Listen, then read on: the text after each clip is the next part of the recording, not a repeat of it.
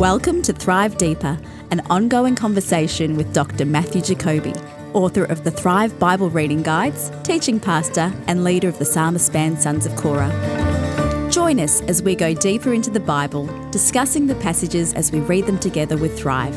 Now here's your host, DJ Payne.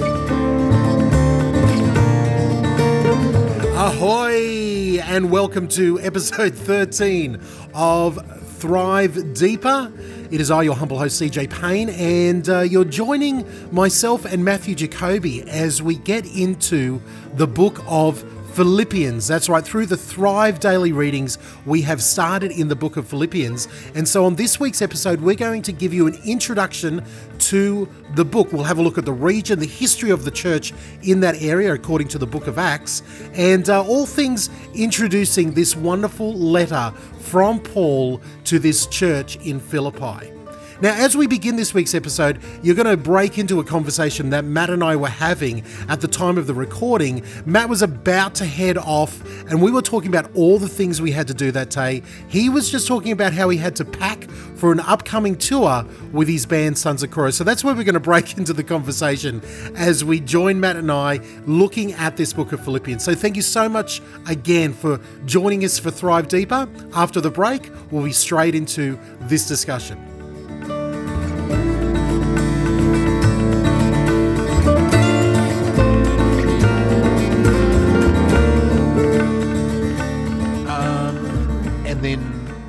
For Queensland. Yeah, packing for Queensland, yeah. Sons of Korah tour.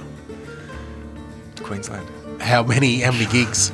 5 gigs. 5 gigs? Yeah. Just playing, or do you do any gigs anymore where you're preaching and playing? No, they're mostly, I sort of do a bit of both, man, probably can't keep my mouth shut. So I do, they're mainly concerts, like 3 concerts, and then we'll play at a couple of churches. And the church gigs, do they expect you to speak as well of just play? Yeah, they do. Yeah, probably even more so at the church gigs because they're used to having a sort of message. So we do a bit of a mixture of message and music. So yeah, I think by the sad thing is the time this episode comes out, you'll have already probably been and come back. Yeah, that's right. Yeah. Totally changing gears all of a sudden, grinding the clutch here as we change gears. We're getting into the book of Philippians. Yeah. In reading through Thrive, we have finished Ephesians, and what a wonderful experience that was. Thank you for everybody who's sent in some feedback and enjoying the book of Ephesians. We enjoyed it as well. And now we get into this beautiful little short book, this 4-chapter book of the book of Philippians, the letter to the Philippians from the Apostle Paul. Let's take a step backwards and set the scene for this book. And let's talk about the establishment of believers in this area that we read about in the book of Acts. So Acts 16 talks about Paul and Silas going to and Timothy going to Philippi, and which is for the modern day people looking at a map. Okay, so it's kind of up near Macedonia. So think of the Greek peninsula there, and sort of follow the coast, go north. So this is on have I got it right? This is Paul's second missionary trip. I think it's in the book of Acts, in the book of 16. Yeah, that's right. Yeah, and so now he's getting further into what we would call Europe. Yeah, than ever before.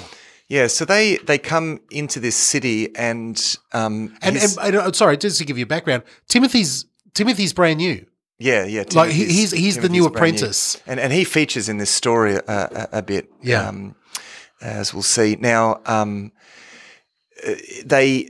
Paul's custom is actually to look for a synagogue. That's he always begins there in each area. And as it happens, there wasn't a synagogue in Philippi. But what they do is that they go down to the river, to the riverside to pray. Now, was that a custom thing? It is because the use of water and cleansing is part of. In fact, you get the same thing during the exile, actually, which is testified to in Psalm Psalm 137, by the rivers of Babylon. There we go. There we Okay. sat and wept when we remembered Zion. So that's where they would gather to pray, by the river. So he goes down to the river there in Philippi, and he doesn't meet many people, but he does meet some women actually that come down to pray. And then one crucial woman who's actually not a Jewess. She's what's known as a God-fearing Gentile.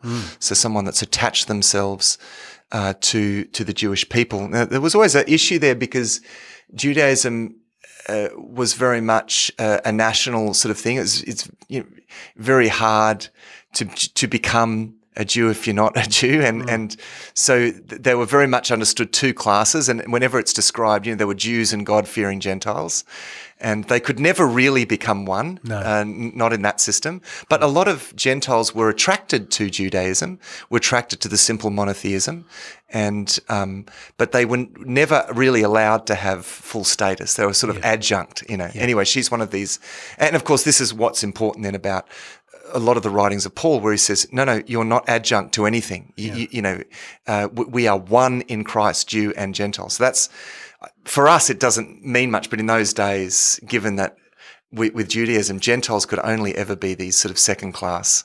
And so you can imagine on that riverbank where Lydia, this seller of purple, material or whatever, she hears Paul explain the gospel, what it means to her as a Gentile, and she is there. She's right there. Yeah, that's right. Yeah. So in fact, it says the Lord opened her heart. And she to receive Paul's word. So he meets these women down there. One of them is Lydia. As you have said, she was quite a wealthy merchant woman. She actually is going to become the sort of head of the first house church there. Now, in the last episode, we were talking about the importance of the role of women actually in the church, and Lydia is a classic example because she, the church is going to meet in her house. She's going to be the patron of that first Philippian church. So if we put our mind back into, whenever this was happening, Paul sitting down there, 49, 50 years, AD type of thing, with his crew, with his little, Silas and young Timothy there with him. How many cultural taboos was he breaking as a Jewish man, as a former Pharisee, in speaking to this Gentile woman, and preaching the gospel to her? Yeah, he didn't mind crossing some of those taboos for the sake of the gospel. Even his ministry among the Gentiles as a whole, that whole thing actually was really controversial. But of course, part of his good news was that God was doing these amazing things, that now is the age for the spread of the kingdom of God. And he was leading the charge. But it wasn't a forceful spread. It was this outreach in this something different to what they expected. So Lydia comes to faith, and actually they were imprisoned in Philippi because they pray for a slave girl who's delivered of a demon and she can't tell fortunes anymore. It's like, again, we talked about it last issue about the demonization of people. There's another practical example of this, where this incredible story of this this slave demonized woman, young woman who is being kept in that state because these Philippian men are making money from her, and she keeps on badgering Paul and Silas and obviously Luke and everybody there, and she keeps saying, these men are the most servants of the high God, they've come to tell you how to be saved. So isn't it interesting, because she's a fortune teller, and she, through this, is able to recognise. It's a bizarre glimpse. sort of situation. So there really is, there's something real going on there. It's not just hocus pocus pretend sort of stuff. No, but it's and this of course is why this kind of thing was throughout Scripture strictly forbidden, because it's playing into the devil's hands, as it were, like spiritism and fortune telling and all of that sort of stuff is really playing into the devil's hands. Anyway, she is able to do this because she is enabled by this demonic spirit to do this. And I love how Luke records it. He's like, this went on day after day. Yeah, that's right. Until finally Paul, You know, He you could just see him snap and go, right, enough, I've had enough. And just with a word, bang, he drives the demon from her. And that was it. Their money had dried up, these guys, and causing much ruckus. These, you know, they brought him into the jail. They're sent to jail. Yeah. And, well, actually, they're beaten first. Yes, that's right. They're severely beaten first. Let's not leave that out. And while they're in jail, you know, they're singing praises to God, and there's an earthquake, and the doors fly open, and it's the Philippian jailer thinks that they've all escaped, sees the doors open, thinks that they've escaped, and is about to kill himself. Now, this famous story. This is a miraculous thing. Like, a lot of people go, oh, was this some sort of earthquake and a door creaked open? No. This is a miraculous moment because not only did every door fly open, the prisoners' chains had fallen off. Yeah, that's right. Yeah. And the prisoners are, you know, going, what do we do? And Paul takes charge. Yeah, that's right. As he does. I mean, it may have been there were actually a number of earthquakes in that area, so it may have been a legit earthquake in the whole region. But he sees that they're there, and this guy recognizes that something incredible has happened, and they lead this guy to faith and his whole family. They're all baptized. The suicidal jailer, mind you, because he's thinking, "Oh, I'm done for. I'm done for." Right? Pulls out his sword, ready to go, and they're like, "No." Well, he takes it because he takes them home, and washes their wounds and looks after them, and then they all go back to the jail. You know, in the meantime, they've all been baptized back in his whole household has been baptized, and. So that's the beginning of this church. You know, it's Lydia and it's the Philippian jailer and his whole household. I love it. Lydia. Well, it would have been Lydia and her household. Yes. And households included servants and slaves. And they make a point. Luke, you know, Dr. Luke writing Acts makes a point in talking about Lydia and talking about the jailer, their entire households. You know, he makes a point of saying that this wasn't just an individual. This was a community thing beginning right there. That's right. And the interesting thing is, you know, because the big theme in the early chapters, we'll say something more about the setting of Philippians in a moment. But the interesting thing in the early chapters, he's eager, because Paul, when he writes this, is in prison in Rome when he's writing the letter to the Philippians. And he's eager to convince them this isn't a reversal of things, because Paul's put in prison. Yeah. You know, does this mean where, as in this movement, Christian movement, are we losing or something? Paul says, no.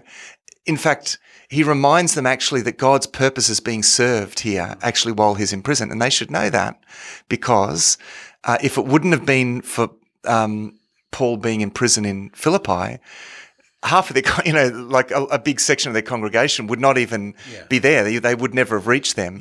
So it's interesting that there's this wonderful emphasis in those early chapters of God's purpose first. You know, it's God's more interested in his purpose than our convenience, and so Paul and his friends had to suffer this terrible beating and imprisonment, but actually it was all about reaching that family. You know, it reaches the jailer and his family, who become key members of the early church. You know, was it worth it? Well, God so loved the world that he sent his only son for our salvation. So in the same way, he sends Paul into this situation because it's purpose first. And Paul, in this letter to the Philippians, is saying to them, guys, this isn't a setback. Don't be alarmed. God's purpose is being served through me being in jail, and always will be. And he's just encouraging them, think purpose first, guys, purpose first. That's it.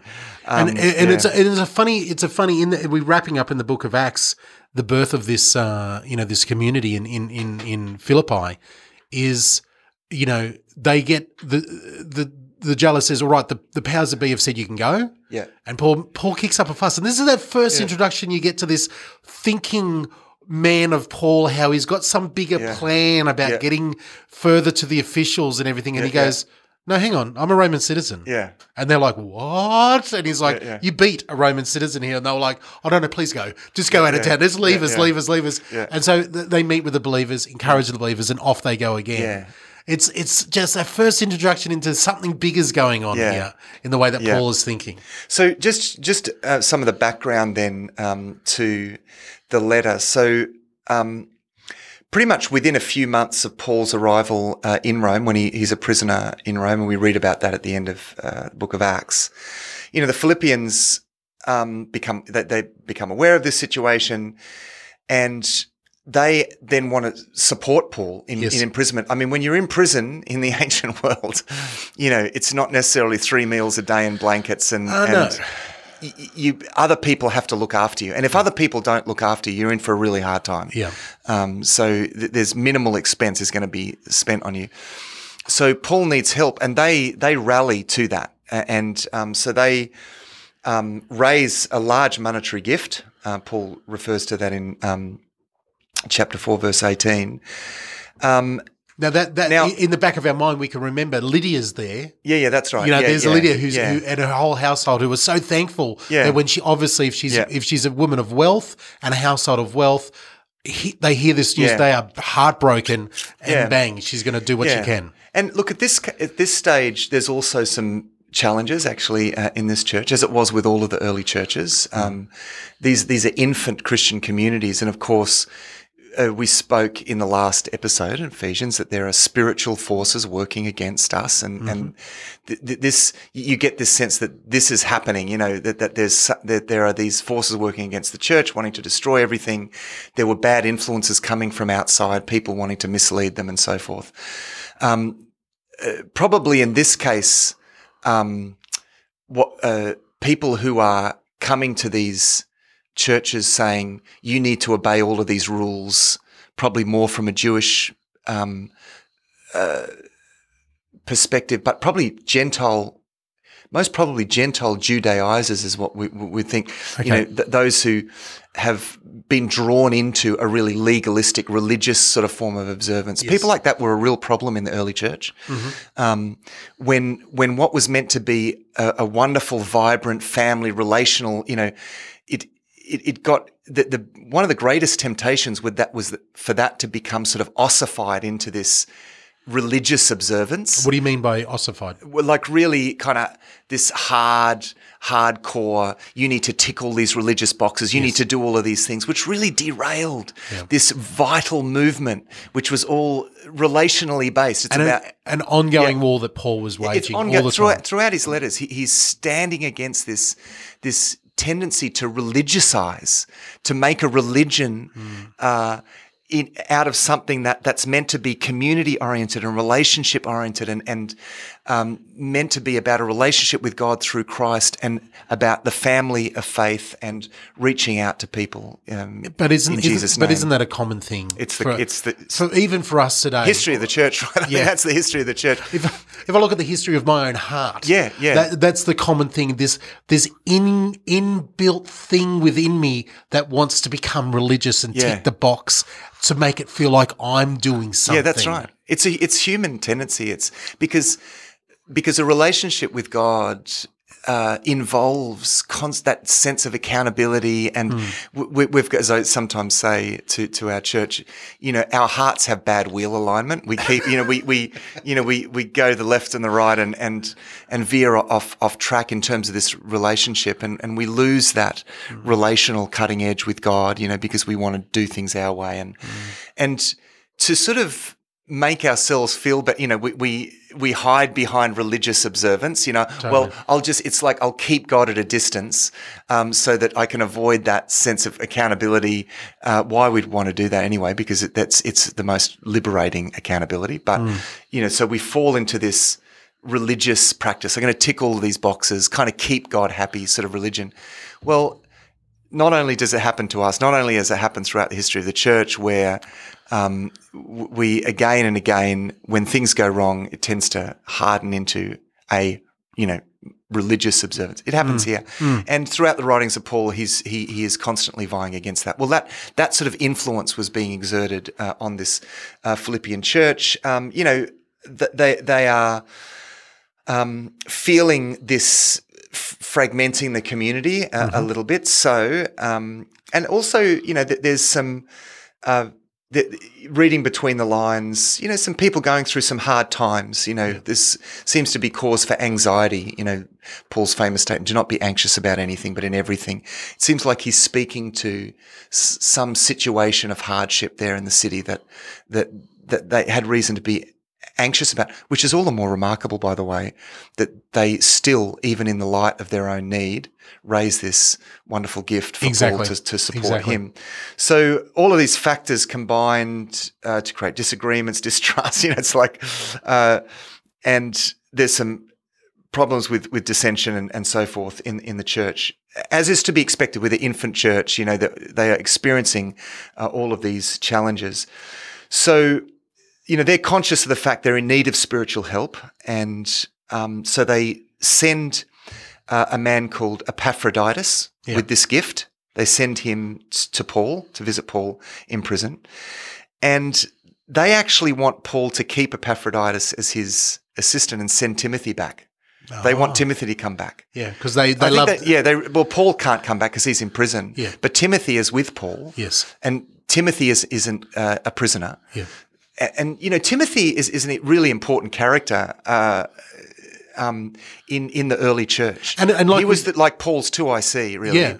And he was often one that went into churches for a medium term to actually build up and strengthen things, and we'll get on in a future edition of Thrive to Paul's letters to Timothy. Yeah. Which are instructions to these churches that Timothy's been put in charge of. And if we look back at Acts 16, when we read about the beginning of that church, that's the birth of Timothy being a follower of Christ as well. Yeah. Like that's that's right. He was brand new to it all. So that was a real special time. Yeah. And I think we see that in chapter 1. Looking at the background of chapter 1, Paul is just overflowing in this sweetness of language. Yeah. He's saying, you've got a special place in my heart, you guys. Yeah. He really is talking about something special. So it's obviously a real special time that he's fondly remembering back then, and they have played such a big part in his life. And also he's taken by the fact that even in the midst of their own need, they've sent this enormous gift, which for him, he's so touched by this in his imprisonment. I mean, they really have blessed him in his imprisonment, and he's so thankful for that. But he can't send Timothy. This is he really needs Timothy there with him, and so he's going to send Epaphroditus back, and he sort of knows, okay, they're going to be disappointed, but so he sends this letter, back with Epaphroditus, and it's just full of encouragement, and this is where this message comes across, where he says to them, guys, you need to think big picture. You need to think purpose before anything. You need to put the bigger purpose before your own ambitions, preferences, desires, big picture. And he says, in fact, let this mind be in you that was in Jesus Christ, and that who did not consider equality with God something to be grasped, but made himself nothing, who being in the very nature of... And then you get this wonderful passage in chapter 2 that describes the incarnation of Christ, who came down, became nothing, submitted to death, even death on a cross.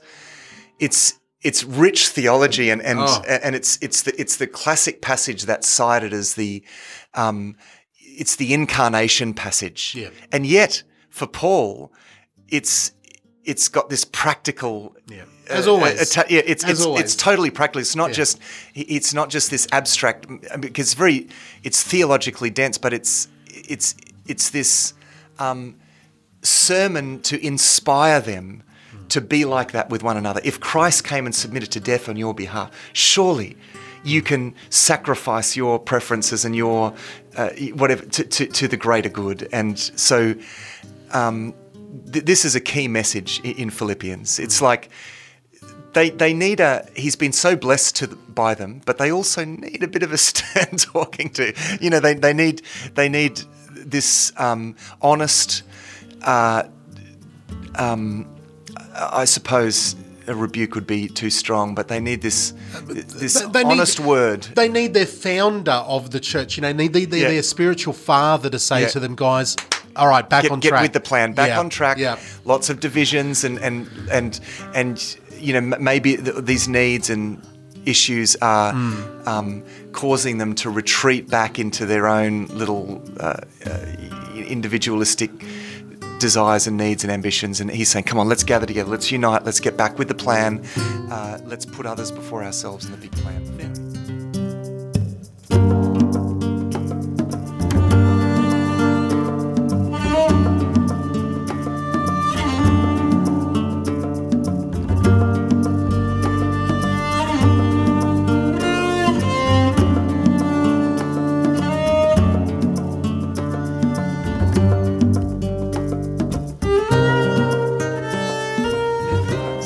At the overall book of Ephesians, and it was like, that clear-cut the first 3 chapters, the first half of the book is like this climbing this amazing mountaintop of spiritual experience, and then the final 3 chapters are, well, okay, because of that, therefore, bang, bang, bang, bang, bang, there's a great practical teaching that comes out of it. Really clear-cut, very great, sermon plan and everything. Philippians is not so much that clear-cut, point here. It is a very little chunks of messages letter with, as you already mentioned, in Philippians chapter 2, you have that first half of chapter 2 is the incarnation passage. And it's like this poem by Paul, which is well worthy of being, committed to memorization. It's this beautiful, poem about Christ and who he is to us. And that's like the hub of a wheel in this letter. That is the golden nugget of truth in the middle. And then these other elements of practical application sort of spin off from that in chapter 1, in the rest of chapter 2 and 3 and 4. With all this personal information in a mix in it. And you see the reason why he talks about all these things always goes back to that part in chapter 2. Yeah. It's a beautiful letter, and it is. There are a lot of different things going on, because it seems to be there's a number of different things going on. But there's some classic statements of Paul in this letter, and just I really encourage people to read this slowly and prayerfully, because as usual, even though this is written to a particular situation, it deals with issues that transcend just that situation. They are issues that we struggle with and face equally today. I mean, you just mentioned about the issue of being sort of religiousized, or issues of division, us focusing too much on what we want and what we think should happen, or issues of losing a sense of the greater purpose. And this letter speaks profoundly to all of those things. It's so applicable. As we look at, as we start breaking apart, we've got, we're only going to get into the beginning part of Philippians here, as we've given the background of it, the history of the foundation of the church, the history of why Paul is writing this letter in, from prison, and the wonderful Epaphroditus as he's brought, brings it to him, and then we also read that in the bringing of this letter to Paul, he nearly dies. The poor guy, he gets so sick. He does, and Paul's like, well, he got so sick. In fact, he nearly died. So that's another reason I'm going to send him home, because he misses you all terribly. And he really wants to go back home. Let's send you back there. All this practical, wisdom and advice and all this stuff going on in the book of Philippians. So why don't we just break down the beginning part of it for this episode, and then we'll be back next week to sort of get into the rest of the book of the book of Philippians here. So what jumps out at you, Matt, in chapter 1 as Paul's just glowing with praise to this church? What jumps out to you there? I mean, I won't say too much about this, because I think the main theme, as I've already said, is this, as he says in verse 12, I want you to know, brothers, that what has happened to me has really served to advance the gospel. So don't be discouraged. And he is very much using his own situation to inform their situation. This isn't him just talking about himself for his own sake. Like, for example, when he says things like, for me to live is Christ and to die is gain. If I am to live in the flesh, that means fruitful labour to me. Yet which shall I choose? I cannot tell. I'm hard pressed between the two. My desire is to depart and be with Christ, for that is far better. But to remain in the flesh is more necessary on your account. So it's not that he's not he's not showing off his own spirituality. And he's not wishing for death. No, he's not wishing for death. He's just saying, to me, to live is the purpose of God. Yeah. I'm alive for you, right? And for the purpose of God. And he's saying then to them, let your manner of life be worthy of the gospel of Christ, verse 27, chapter 1. So that whether I come to you or am absent, I may hear of you that you are standing firm in one spirit and one mind, striving side by side for the faith of the gospel. Yeah. He says, come on. He is putting himself here as an example. It's a wonderful thing that Paul often does, that he can say, look, follow my example. True teacher, really the true teacher, who embodies the truth rather than just speaking about the ideals, which wasn't the case, actually. The most well-known teachers in the Greek world, who at this time were the Stoics, their ideals were so far beyond anything that they even could remotely achieve that no one could really say, look at me. It was all just kind of out there. Whereas, you have this amazing situation where Paul, not self-righteously because he recognizes his faults, but he is saying, this is where I'm going. Now go with me. Be devoted to this as I am. So that's how he examines. And of course, chapter 2, moving into chapter 2 then, as I said before, and again, don't need to say too much about this. So, he says, so if there is any encouragement in Christ, any comfort from love, any participation in the Spirit, any affection and sympathy, complete my joy by being of the same mind, that is me, and having the same love, being in full accord and of one mind. Do nothing from selfish ambition or conceit, but in humility count others more significant than yourselves. Let each one of you look not only to his own interests, but also to the interests of others. Having this mind among yourselves, which is yours in Jesus Christ, who, and then it goes into this wonderful poem of the incarnation, where he sets Christ up as the example. And he's saying, guys, this is the movement. You are part of a Jesus movement that is all about self-sacrifice and us winning the world through self-sacrifice, not through asserting ourselves. We don't go riding in on the war horse. We go gentle and lowly riding on a donkey, as Zechariah 9 and Jesus triumphal entry. And again, I love all that, like in my mind, all these little strings of thought from different parts of the book tie back to this beautiful poem. Even in chapter 1, we've flown past chapter 1. Reading chapter 1 again for me this time really hit home of the spirit of Paul.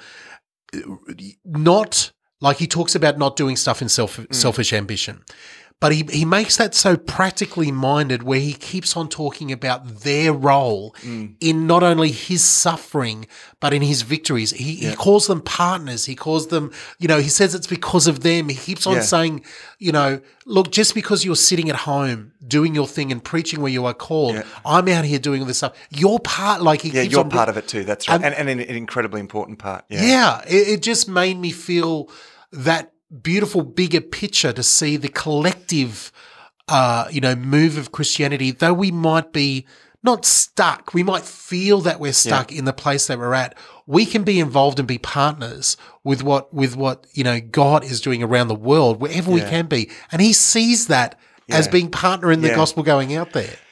Yeah, and even in fact, he recognizes that some people, perhaps even in Philippi, are doing ministry completely out of selfish motives, that it's about them and it's about them building themselves. They're perhaps they see the esteem in which Paul is held, and they're thinking, I want to be esteemed like that as well. And so they're trying to build that, and he says, some indeed, in 1 verse 15, he says, some indeed preach Christ from envy and rivalry, but others from goodwill. The latter do it out of love. Verse 17, the former proclaim Christ out of selfish ambition. And I mean, that happens all the time. And yet he says, not sincerely, but thinking to afflict me in my imprisonment. But what then? Only that in every way, whether in pretense or in truth, Christ is proclaimed, and in that I rejoice. Yeah. So he recognizes that, you know what? there are people out there who are going to do all of this for the wrong reasons.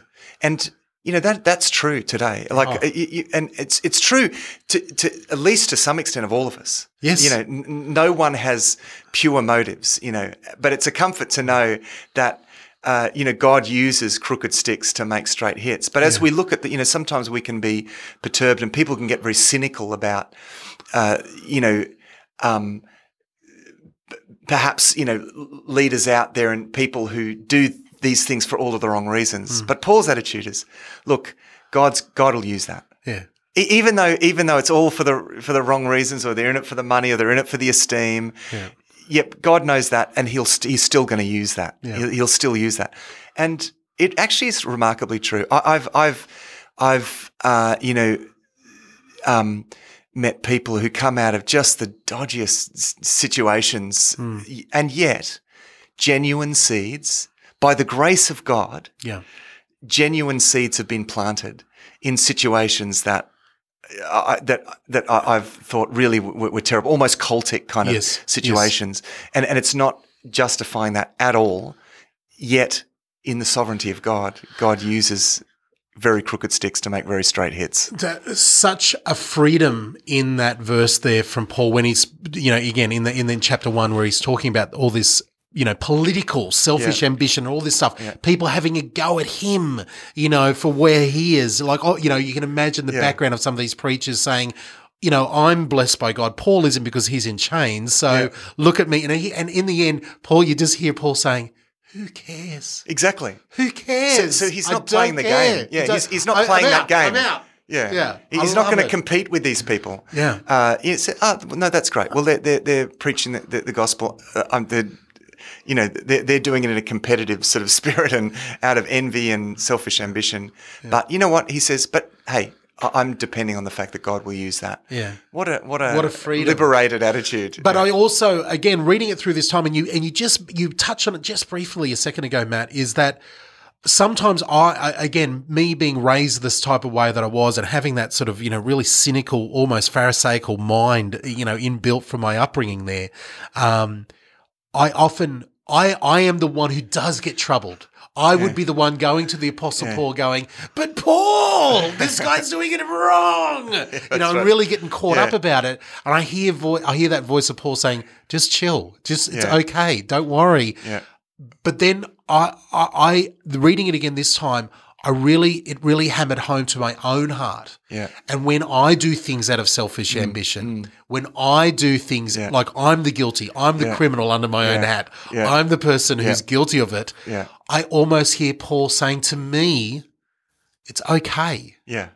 Just relax. God will still use that. You don't have to get to a point of perfection before God uses it. Because it's yet another, again, we're getting very meta here, but even in doing this, even doing what we do, Matt, and even in the small way with the episodes that we put out and the discussion that we have and the discussions we have with people, at the church that we go to, your role, as a teaching pastor there, my role, my day-to-day role, working in the radio station that I work at, people come to me and people come to you and they're looking for truth or they're looking for something, to set them free. Yeah. And sometimes we do something and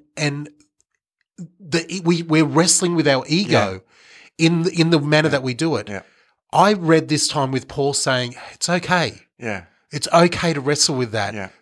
Just keep your mind right. Don't use that as yet another thing to separate you from Christ. You can be free in the fact that you're the very deepest part of you. You want the right thing to happen. I was reflecting on this actually recently as I look back. I've been doing ministry stuff for many, many years, and there have been. And I'm still on this journey, but there have been stages where I just look back and I just think my motives were atrocious. Absolutely atrocious. I'm in a terrible state. And yet it amazes me the way that God used that. I mean, the grace of God to still use me in the midst of that. And it has this impact, it has such an impact on me when I look back and I think, because I recognize that, okay, I just need to, I need not despair.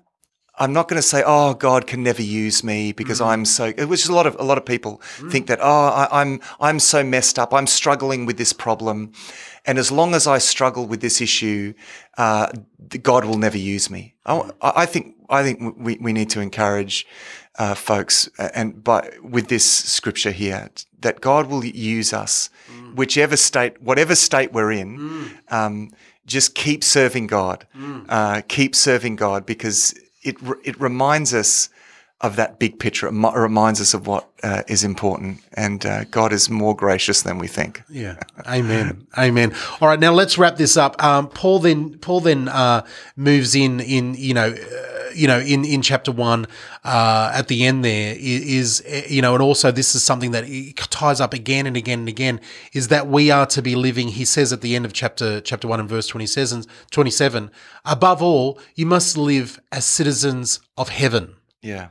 Now, a couple episodes ago, we talked about Paul having this, wonderful mindset of being able to talk about positionally, like the truth of the matter of where you are in the heavens, this great grandiose spiritual statements, and then being able to practically turn it around and say, okay, because of this amazing truth, here's how you are to live. Yeah. And we get that over and over again here in this book as well. Yeah. So the position is gifted. I mean, this is the position isn't earned. I'm as though we've got to get ourselves in the right condition and then somehow we'll achieve this higher position with God. No, we're given the higher position with God by grace through faith in Christ. We're given that. We're gifted that. And now we need to learn to live up to what we are. Yeah. It's like you have this position. That becomes the imperative, actually. I'm giving you this position.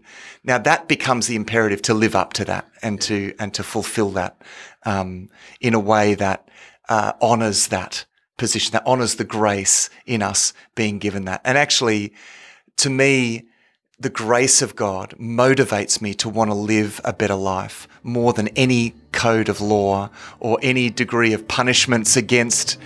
The grace of God compels me. The more, as I shared just recently, that sense of seeing the grace of God at work in my life, that inspires me to live up to that more than any other thing in life.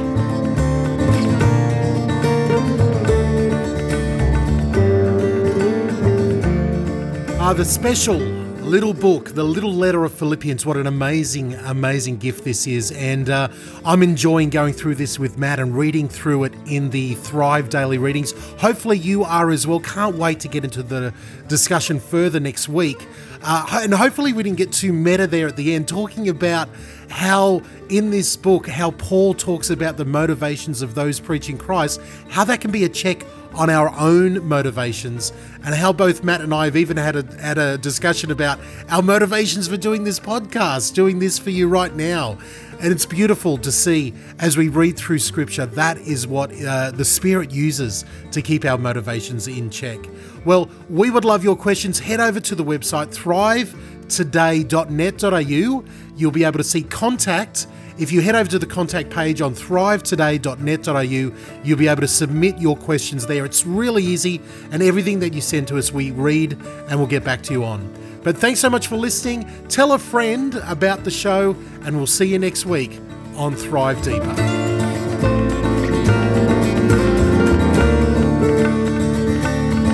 Thanks for listening to Thrive Deeper. If you have questions you would like answered, contact us on Facebook at facebook.com/thrivedeeper or at the Thrive Today website, where you can also subscribe to the Thrive Daily Bible Reading Guide.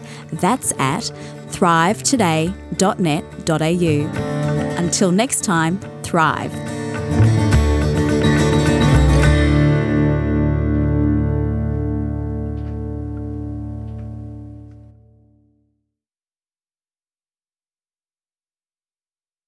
I think by the sad thing is the time this episode comes out, you'll have already probably been and come back. Yeah, that's right. Yeah. Dear. And some big things happening for Sons of Korah by the end of this year. Yeah, There's some, we won't get into it now, but there's some exciting stuff happening with Sons of Korah.